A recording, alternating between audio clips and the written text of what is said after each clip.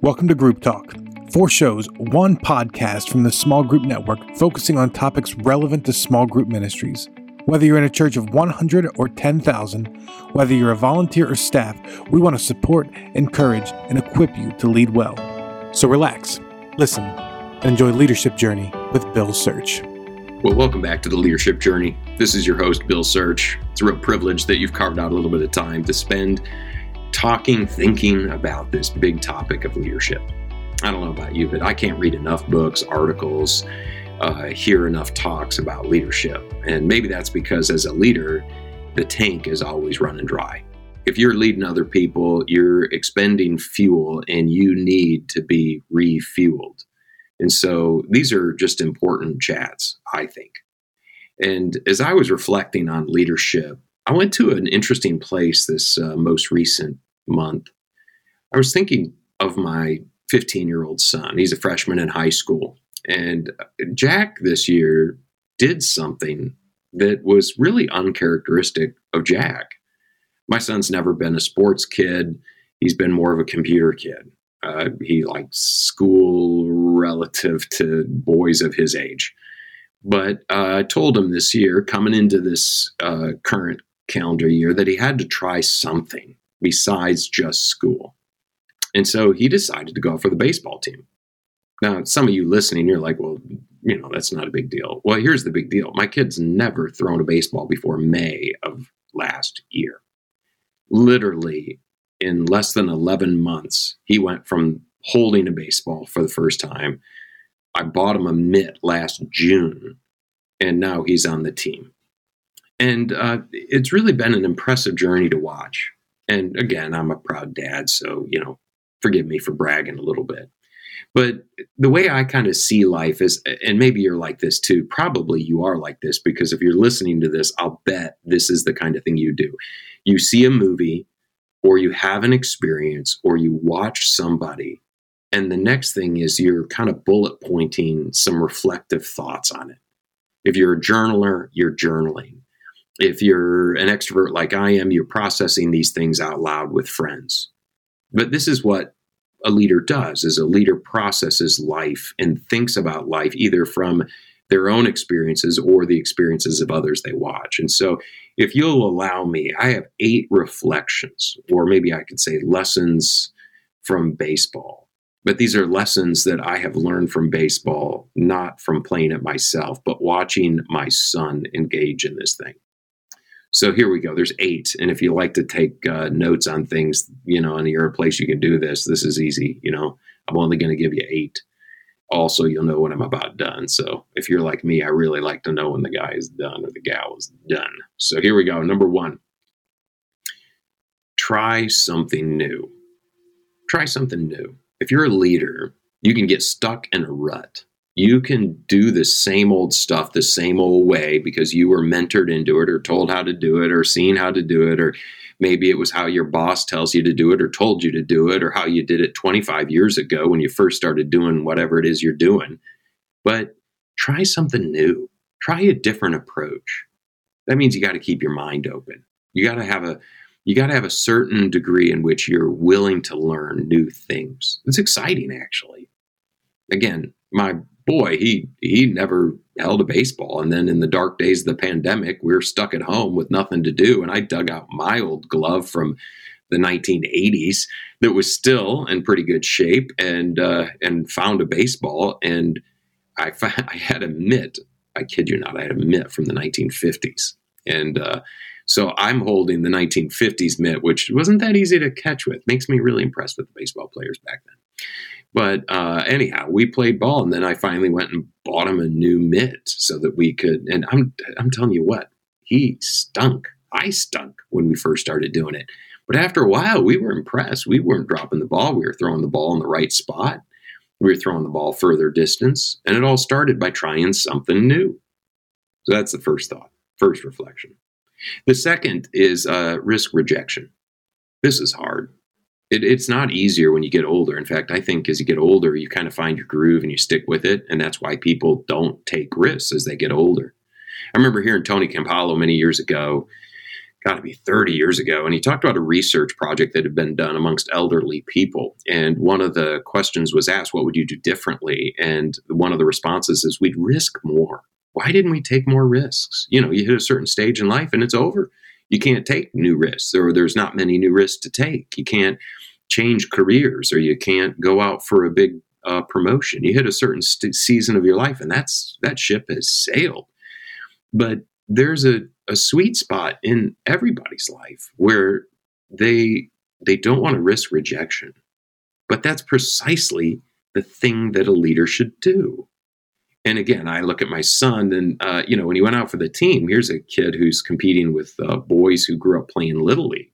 They've been playing it since they were just little guys. And so they're pretty good now. And when he first went out for the team, he wasn't very good at all. But he was willing to risk the rejection. And fortunately, the coaches took a chance on him and placed him on the team.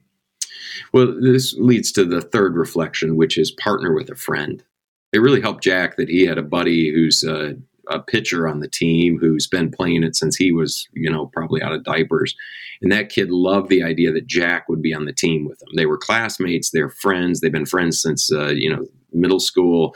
So as they came into their freshman year together, Will thought it'd be awesome if Jack was on the team with him, welcomed him into the team, introduced him to other guys on the team.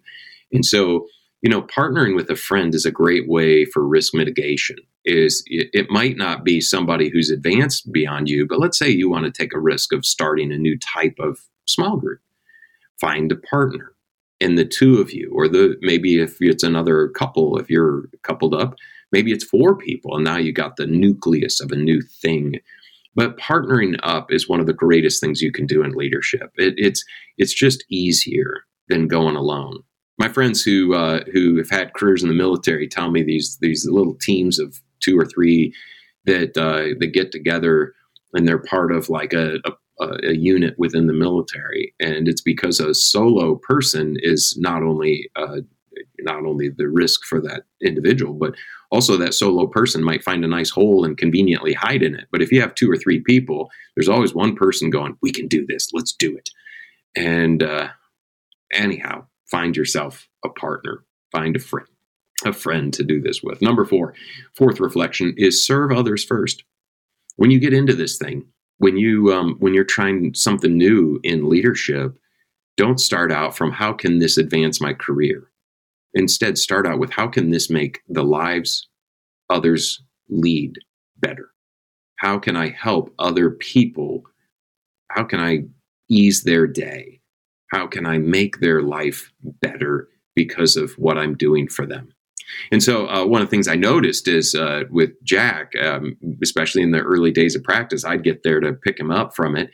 And I encouraged him. I said, hey, buddy, in the field house, hold the door open for all the other guys. You're the low man on the totem pole. You're brand new. That's your job. Don't start out in thinking you're in the middle of the pack or towards the top of the pack. You're at the bottom. Reminds me of something Jesus said. Jesus said, if you get invited to a really nice feast, when you show up, don't sit at the head table. Sit at the end of the table. And the host will see you there and go, whoa, whoa, whoa, you're not supposed to be there. You're supposed to be up here. And then it's kind of honoring. But let other people lift you up. And so it started with him just holding the door. And then I noticed not only was he holding the door, but guys were fist bumping him, hitting him in the arm. That they were appreciative of the efforts he was putting forth. I encouraged him to encourage others. Just say, hey, if you nice hit, nice catch, just say something encouraging. Most people live in a very discouraging universe. Most of us look at our failures far, far more than we look at our successes. That's almost everybody. And so if you can say an encouraging word to somebody, it's pretty remarkable how they'll respond. And sure enough, those guys on the team responded. You serve others first. 5th reflection on baseball. Find a mentor. I mean, you have coaches, right? But find a mentor. Find somebody on the team who does whatever it is you want to learn how to do, and they do it well. And then you ask them, how do you do that? What are the processes? What are the steps? What are the things that you do? So, because I want to do what you do. So can you coach me? But, peer to peer. First of all, mentors usually find that really honoring. I'm old enough now, and there's enough gray on the side of my head that when a younger pastor or a younger ministry director, whether it's somebody I work with here at my church or whether it's somebody who I meet on the small group network Facebook group or through the different small group network relationships, I'm always touched when someone says, "Hey, I'd love to learn," whatever it is. And most of the time, I feel like, what do I got to give? I'm still learning myself.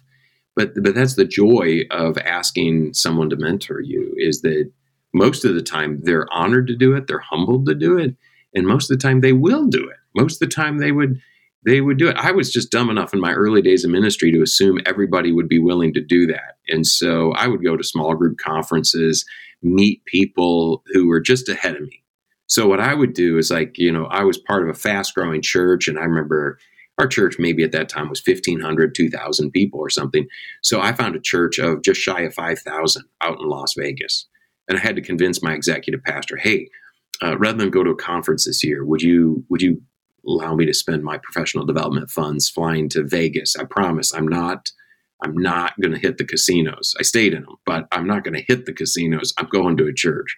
I probably was the only guy who flew into Vegas to go to church all week long. But that mentor, his name's Kent Oder. It was a church called Canyon Ridge. Mark Howell, who's on the small group network. Mark is the small groups guy there at Canyon Ridge. Great church. Multi-site church there in Las Vegas. But when Kent was there, I went, and Kent was ahead of me in life, and he was ahead of me in ministry. And so I would call Kent all the time. And then Kent was calling me, a mentor checks on the mentee. And it made a big difference in how I process ministry. It helped me become self-reflective, move from the operations of doing the thing to thinking about what it was I was doing and how I could do the thing better. And that's what a mentor does, is the mentor lifts up your eyes. You're up there at the plate, if we're talking back into the baseball metaphor here, and you just keep striking out. And a mentor says, well, you have a timing issue, you have a posture issue, maybe it's your stance issue. But a mentor, they want to see you hit that ball.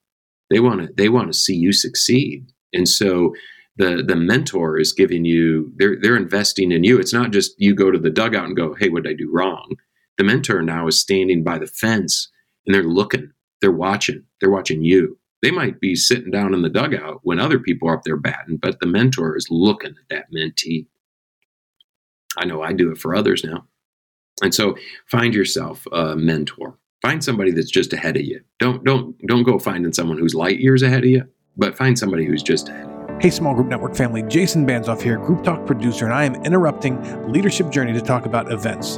I am here at Accelerate Florida in beautiful Jupiter, Florida with Daniel Thomas. He is our Small Group Network events director.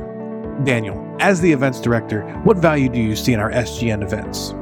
So the value of our events, if you will, we wanted to streamline it so that we are very intentional about how we come alongside and equip small group point people. So we've kind of broken them down into two arenas. One is the head and the other is the heart. The head being two workshops that we have, which are nuts and bolts. One is foundational, the other one helps you create a strategic plan.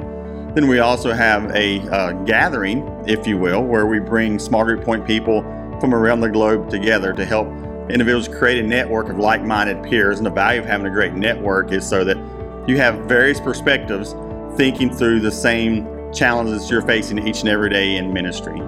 That's so great. Now let me know this. How would somebody know which workshop is best for them? The way that you know which event is best for you is what's your greatest need that you're facing right now in ministry. So for example, if you're brand new to small group ministry and you're thinking, how do I make sure I create a solid foundation, an align would be great for you. Maybe you've been in small group ministry for a while now and you feel like you've hit a plateau. Maybe you want to come to an Accelerate event where you're going to walk through 20 questions, going to help you establish an 18-month plan to help you overcome some obstacles, some challenges that we all face in small group ministry, regardless of our structure or systems that we adopt as a church. And then, or if maybe you say, hey, we've got a plan, things are going well, but we just need to expand our perspective. and we need to develop other relationships, then I would say connect with the heart in the sense that check out our lobby gathering. That's where you're going to get to connect with other like-minded individuals who are in the trenches just like you, day in and day out, thinking about the same problems, but they're looking at it from a different perspective. And it's a great way to build relationships and build lifelong friendships where you can just pick up the phone, send an email, just connect with someone to help you think through the things that you're working on in ministry day in and day out. Okay, we know we have some great events coming up. Danny, would you like to talk about some of those events that we have coming up? The events that are coming up on May 4th and 5th, we'll come to Las Vegas with an Accelerate. We'll come alongside of churches to help them answer these 22 questions. It's going to create a strategic plan for them. Following on the heels of that, we're coming to Nashville with Align. We're excited about our Align conference where we've partnered with Lifeway, and this is the foundational workshop that we're talking about there. And then in June, we're going to Denver for Align as well. And then in July, we're back out at SoCal, where we're going to have Accelerate at our beautiful Rancho Capistrano location. All right, thanks so much, Danny. It was so great spending some time with you here this week. So right now, we're heading back to Leadership Journey with Bill Search. Number 6, control your attitude. This was something I had to talk about with my son early on. I noticed that after practice, his head was held down. I mean, it was almost like looking down at his shoes. And I could tell in the first week or so, he wasn't having a whole lot of fun. And I was thinking, this is not good, because if you're not having fun, then you're going to quit doing it. It's very hard to continue to do something voluntarily that's just not enjoyable. And so one of the things, though, if you're a parent, you know this, is kids don't know the things that they'll love later. It's sort of like a menu item. You know, you think about all the weird things on the menu that you've come to love, and somebody was like, try it. And you're like, it looks weird. It smells weird. I don't think it's going to be good. For me, I'll tell you, on the menu, it's Brussels sprouts. Never had a Brussels sprout until about 2-3 months ago. And then a friend brought Brussels sprouts to our small group gathering, and they were fantastic. I thought, well, I got to try them. I'd never tried one before. I thought, worst case scenario, I spit it back out. Well, it turned out to be amazing. I love Brussels sprouts now. That is, if you prepare them correctly. I'm not going to just pop a raw Brussels sprout in my mouth and chew it. That's gross. But I'm talking, if it's prepared well, it's going to be good. So, you got to control your attitude about these things. If you have a negative attitude, then you're going to hate it, right? So if your boss asks you to take on a new responsibility and it just doesn't feel like you know what you're doing and you don't feel like you're doing well, then you're going to hate the thing. And so I noticed that after practice, my son's head was down, and I pulled him in after practice and I said, Jack, here's the deal. What most people don't realize is that the difference between the person with the head down and the head held high is the person with the head held high, they just decide, I'm going to keep my head up. It's not because they think, well, that went fantastic. No, in fact, sometimes after incredible failure, one of the most mature, courageous things you can do is keep the head up, keep a smile on your face, and look people in the eye. My kids affectionately call me the pastor of announcements. I've always served large churches, and for the last 25 years, I've been one of the announcement hosts in church. It's kind of a funny job. And sometimes I coach other announcement people, and I always tell them, you step on the middle of that stage, you pretend there's a string on the top of your head, like you're a puppet being pulled up. So that keeps your posture up. And I said, and always smile. Get the best, most natural smile you can. It's hard to smile when you're telling people, would you text in and let us know you're here? It's not the kind of thing that would put a smile on anybody's face. It's kind of a dull announcement, quite frankly. But people respond to the warmth of the person up there. And it's not theatrics. It's like, well, why wouldn't you smile? It's a church worship service. You get to have this incredible privilege of serving, and there's people there. And that's amazing. And so just be warm anyhow. So it's attitude. Control your attitude. And sometimes we think our attitude controls us, and it sure does. But we have a choice to make, and that's, are we going to control the attitude? So I told my son, I was like, hey, after practice, I don't want to see your head down anymore. Keep the head up. Put as best of a smile or smirk on your face that looks like, I know what's up. And he did. And, he told me, and this is, a parent, I'm just going to brag for a minute because it's like one of those, you gotta celebrate these little victories as a parent from time to time. And he told me, he's like, Dad, you were right. I changed my attitude about it, and I really like it now. I mean, I'm having fun now. And deep down inside, I was like, yes, but I was like, well, thank you for sharing that, Jack. I'm so glad you're having a good time. But if I wasn't driving the minivan at the time, I would have done a victory dance. I was just so thankful that worked. But it does work, my friends. If you're having a miserable time, control your attitude. All right. That's number 6. Number 7, practice, practice, practice. There's just no substitute for it. You can't read enough leadership books and then just enter the arena and be a great leader. You can't. I know, wouldn't it be great if you could? Wouldn't it be great, like if you've seen that movie, The Matrix, where they, plug in that weird in the socket in the back of the head of the people, and then they could like learn how to fly a helicopter. I mean, that'd be really cool, right? It doesn't work that way. It never works that way. That's why that's a fantasy. If you don't know, Matrix is a fantasy film. It's not a biographical film. Just to be clear here. Hopefully that made you laugh. But you got to practice. You got to practice, and you got to practice. If you're leading a discussion, you got to practice leading a discussion. Then afterwards, you have to grab a person or two and go, "What went well? What could I have done better to lead that discussion?" When you're done doing whatever it is you're tasked to do as a leader, then you ask somebody, how did that go? How'd it go? Give me some coaching. Go ahead, be honest. And have some thick skin. Don't grab tissue and cry because they say, well, you did this wrong or this wrong. Just go, okay, you're never going to get better if nobody points out what you need to get better at. I'm a talker. You probably have figured that out by now because I can fill up all kinds of airspace all by myself here. But as an extrovert, if you remember that old Myers-Briggs personality inventory, there's extroverts and introverts, and the top of the scale is like 45 in either category. I'm a 48 extrovert. I once had a conversation. It was a riveting conversation with this guy in a department store before I realized it was a mannequin. That's a joke. I stole that joke from a comedian. But I just feel like I should give credit to somebody else. But the point is that I learned as an extrovert that if I'm not careful, I could dominate a room. And so I had to learn, I had people who love me who were like, Bill, shut up. And so I would start to develop, I read up on it. I got some coaching on how to deal with that. And nobody's going to be confused about my extroversion, but I'm not out of control as I once was. I like humor. You might have caught on to that. I like to make jokes. And I remember a friend of mine saying, hey, you know what? When you're preaching or teaching, your humor sometimes takes a real serious point and then just completely dilutes it because you want to make people laugh. And there's like this serious moment and then you mess it up. And I remember it hurt. I remember thinking, what? You're just not funny. You're just jealous.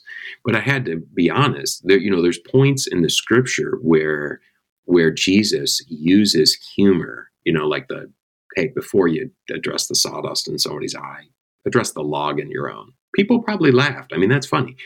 It's lost on us as far as humor, but that was probably first century humor right there. There were some different things that were said that were comical. But when the point was supposed to land and it was supposed to cause some heart surgery, then that's the time to be serious. And I had to learn that.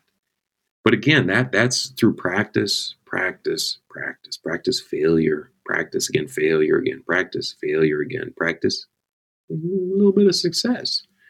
But you have to practice. So, I mean, even now, I'm out there. The other day, Jack said, "Hey, Dad, can you?" He's an outfielder, so he said, "Hey, can you throw me some balls? Can you throw me some grounders? Can you?" These are things that I delighted my heart because it wasn't just having a catch, but he was like, "I want you to help me practice on a particular skill set when I'm out there. Practice. That's reflection number 7, and then the final reflection number 8. This one's so important. It's to stay humble. It's to, regardless of what comes, stay humble. Now, Jack's a freshman. He's not the Grand Slam slugger. He's not the greatest player on the team. He holds his own. Okay. He's not the star. He's not a starter. He's holding his own. He's right where he ought to be as a freshman, and I'm very proud of that. But there's a humility that must be maintained by the leader, or they will become impossible to live with, and there'll be failures as leaders. So as you get good at this, as you take a risk, and you partner up, and you start to serve others, and through mentorship you start to get better, and then your attitude is something that helps drive you forward, and you've practiced enough that you become a natural. I mean, in fact, you become so natural now you're mentoring other people. You enter situations and there's not a chill up your spine like, what am I going to do? You actually know what you're doing now. You hear leadership seminars and you think, you missed one, because that's where you're at now. Don't be a jerk. I mean, don't derail this thing through pride. Scripture is just replete with people who messed up because they started to think, I'm awesome. Never get that. Jesus is awesome. You're not. We are not. We are commissioned to be stewards, to be shepherds, to be servants. But that ought to be 100% clear. The Apostle Paul, he called himself a slave. He used a word doulos, which was he just said, hey, this is my role in the kingdom of God. I'm a slave of Jesus. And I think that was a grounding thing for him. That's probably something that he prayed a lot. Lord, keep me grounded, And so stay humble in your leadership journey. Stay humble. Well, hopefully, whether you like baseball or not, hopefully some of those reflective thoughts, hopefully there was one of them or two of them that really stood out to you. And as you are on this journey, hopefully this was an encouragement to you. And on the Facebook page, I'd love to hear from you. If you're on that Facebook group, you see that I interact on there too. So I'd love for you to drop a comment. Which of these stuck out to you, or what would you add to that list? Boy, that'd be a great conversation to have. Well, as always, it's a privilege to be with you, and thank you for carving out the time to be on this leadership journey. I've been your host, Bill Search. So glad to spend a little bit of time with you. God bless you on your journey. Thank you for listening to Group Talk. We invite you to subscribe to our podcast through iTunes and get new episodes downloaded automatically. Also, if you enjoy this program, please take a few minutes to give us a positive rating on iTunes so that other small group point people can find us more easily. We encourage you to visit our website at smallgroupnetwork.com to access our library of free resources, connect to a huddle with other small group ministry leaders in your area, read our blog articles, or join us on our Facebook group. Don't forget to use the hashtag SGNet when engaging with your social media channels. Thank you for your support.